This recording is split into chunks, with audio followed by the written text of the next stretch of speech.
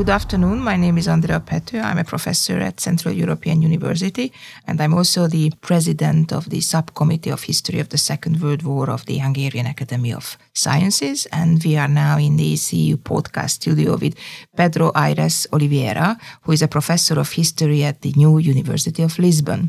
His field of research is history of international relations, colonialism, decolonization, and contemporary history of Portugal. He's an author of several important volumes about the Portuguese Empire, memory politics, and decolonization. And he published articles in several national and international journals, such as International Relations, Portuguese Studies, Cold War History, and International History Review. And we are privileged to have him in the studio as he was invited together with the Embassy of Portugal and the CEU Department of History to give a talk at CEU about World War II, how to assess its neutral status. Thank you very much for being here. Thank you, Andrea. It's a pleasure.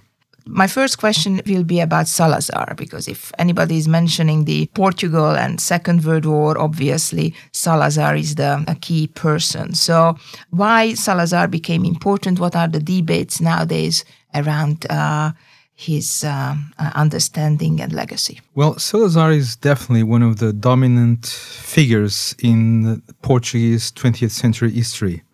He was born in the late 19th century, and he sort of came of age during the liberal republic that ruled Portugal between 1910 and 1926. He entered into politics, so to speak, as, let's say, Christian Democrat. And he reacted very strongly against the secularization policies of the First Republic. And later on, when in the final stages of the Republic, he became known as a fierce critic of the mismanagement of the public finances of the Republic, and he was called into the government by the military, who were notoriously incompetent in managing the economy and the finances, and he gradually asserted his authority in the cabinet, and shortly afterwards he was made prime minister by the president of the Republic, who was a military. Therefore, he inaugurated a long reign in power that took him until 1968.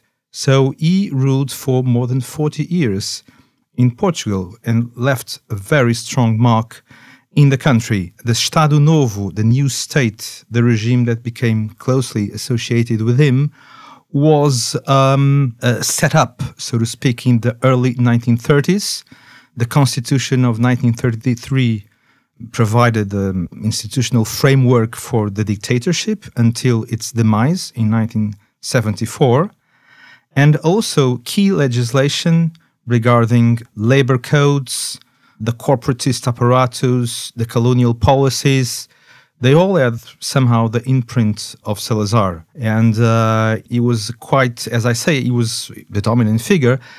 And if you want to make some, let's say, some parallels regarding other European strongmen, dictators, we're all aware of this debate among the historians of Nazi Germany, the intentionalists and the functionalists, Hitler as a strong dictator or as a weak dictator.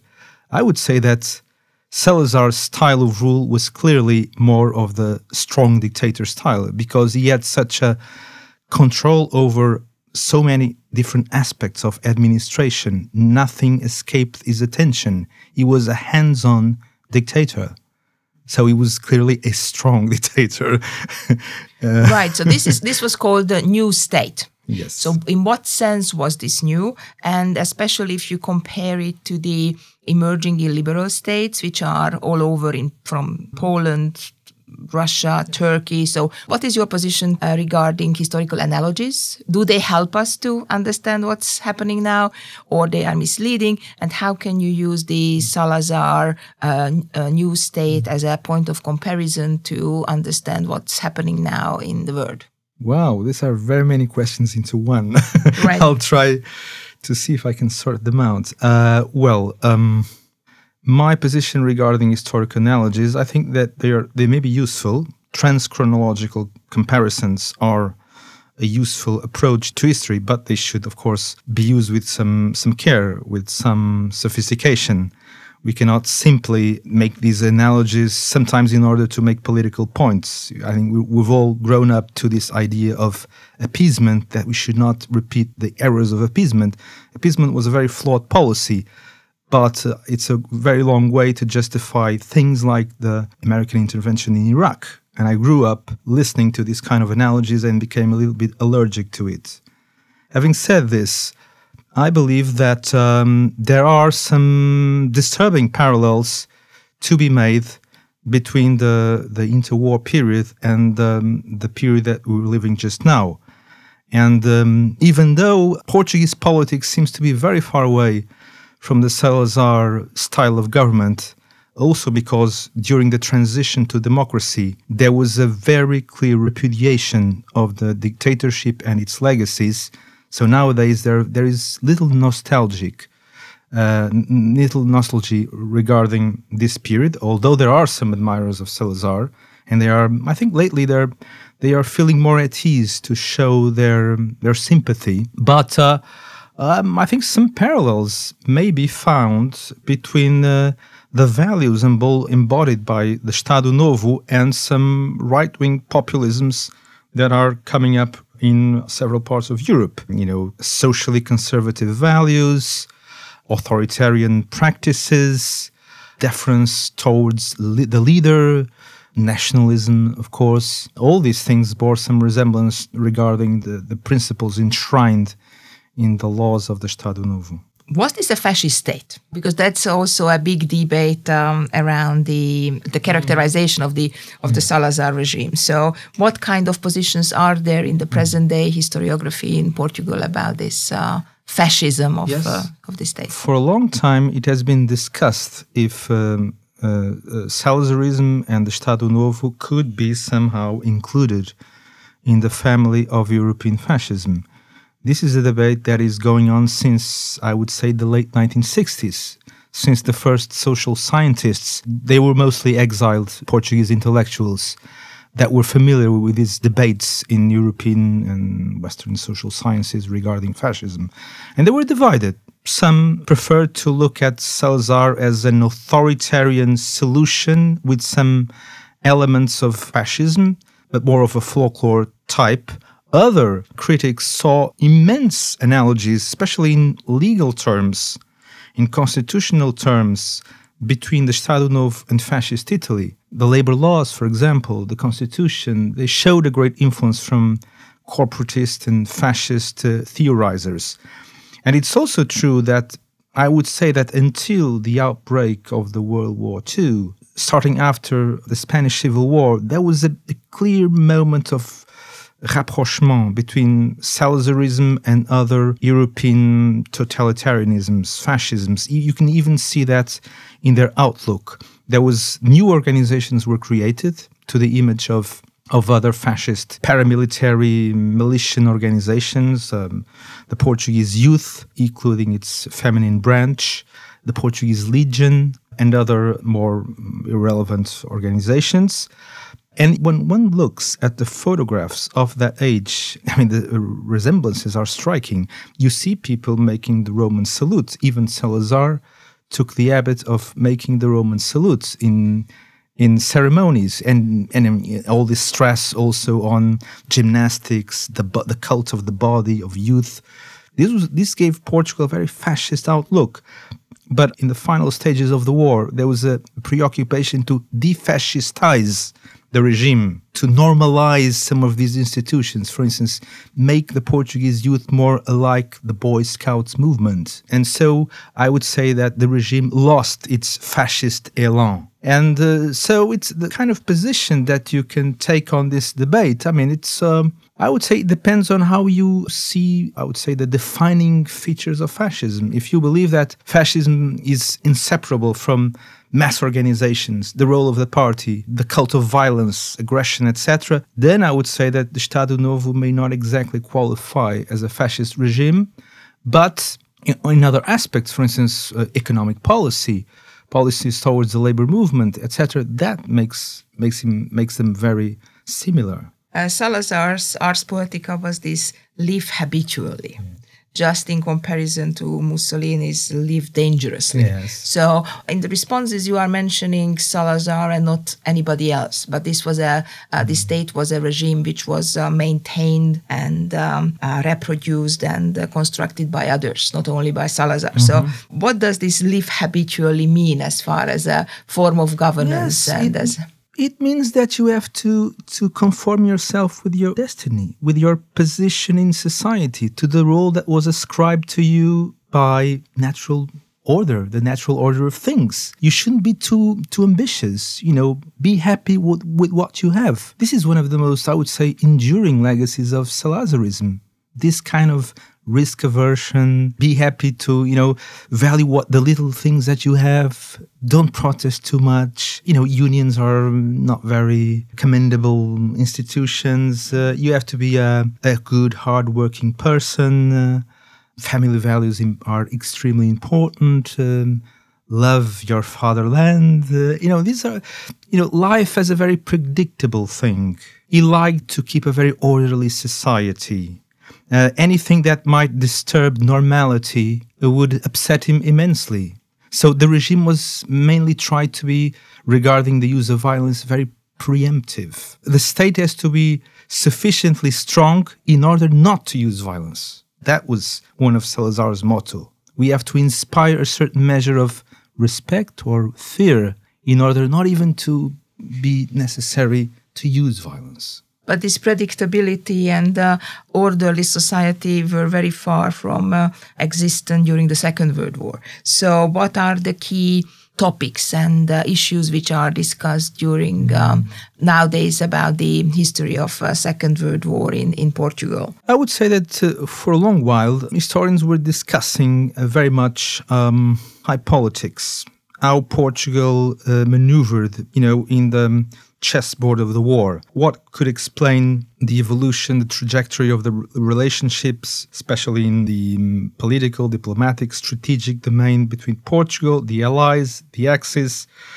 And there was a certain preoccupation to review, to scrutinize the version that Salazar wanted to leave for posterity. He wanted to leave this version of his conduct during the Second World War that he tried to be very true to his neutral status, but could not be totally insensitive regarding the requests made by our oldest ally, Great Britain.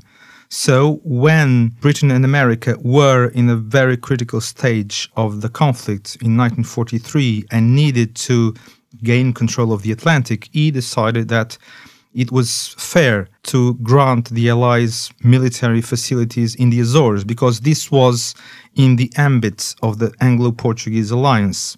And afterwards, he also tried to show that he had rendered important services to the Allied cause. And in a way, this allowed Portugal to make this transition to the Anglo-American sphere of influence during the Cold War. It was just natural. It was a continuation of our friendly attitudes towards the Allies. So historians had to correct some aspects of this narrative for a while. And afterwards, more recently, I would say that new topics started to emerge. And that may cast a new light on the relationship between Portugal and Nazi Germany. Maybe it was a closer relationship than we had figured it out in the economic and commercial field. Some Portuguese entrepreneurs, the central bank, were eager to make a lot of money from war businesses. Also, there was a greater amount of interest towards attitudes of the Portuguese state regarding refugees, regarding the persecuted Jews. And this idea that Portugal had been exceptionally generous in 1940 regarding some of these refugees, had to be qualified because this was an exemption in the context of a wider rule that showed Portugal as a much more severe country regarding requests of asylum or passage during the war. Salazar didn't want foreign people in Portugal. He was afraid of their influence in society. He was very chauvinistic. Well, these are some of the topics. There's also, for instance, some interesting research. I would say that a little bit inspired by this trend of transnational history that tries to make sense of individual lives during the war in both sides of the conflict. And there's a very interesting research project going on by some colleagues in my institute that is tracking down the fate of Portuguese that were caught by the German war machine in what concerns forced labor. So we realized that there was a very significant number of Portuguese workers that were in France that had enrolled also in the French army and then ended up their lives in labor camps, concentration camps, and finally, their memory is being honored. Recently, there was an important ceremony in Mauthausen last year paying tribute to these victims of Nazism. There is a new museum which has been founded in Portugal about the memory of colonial history. Mm-hmm.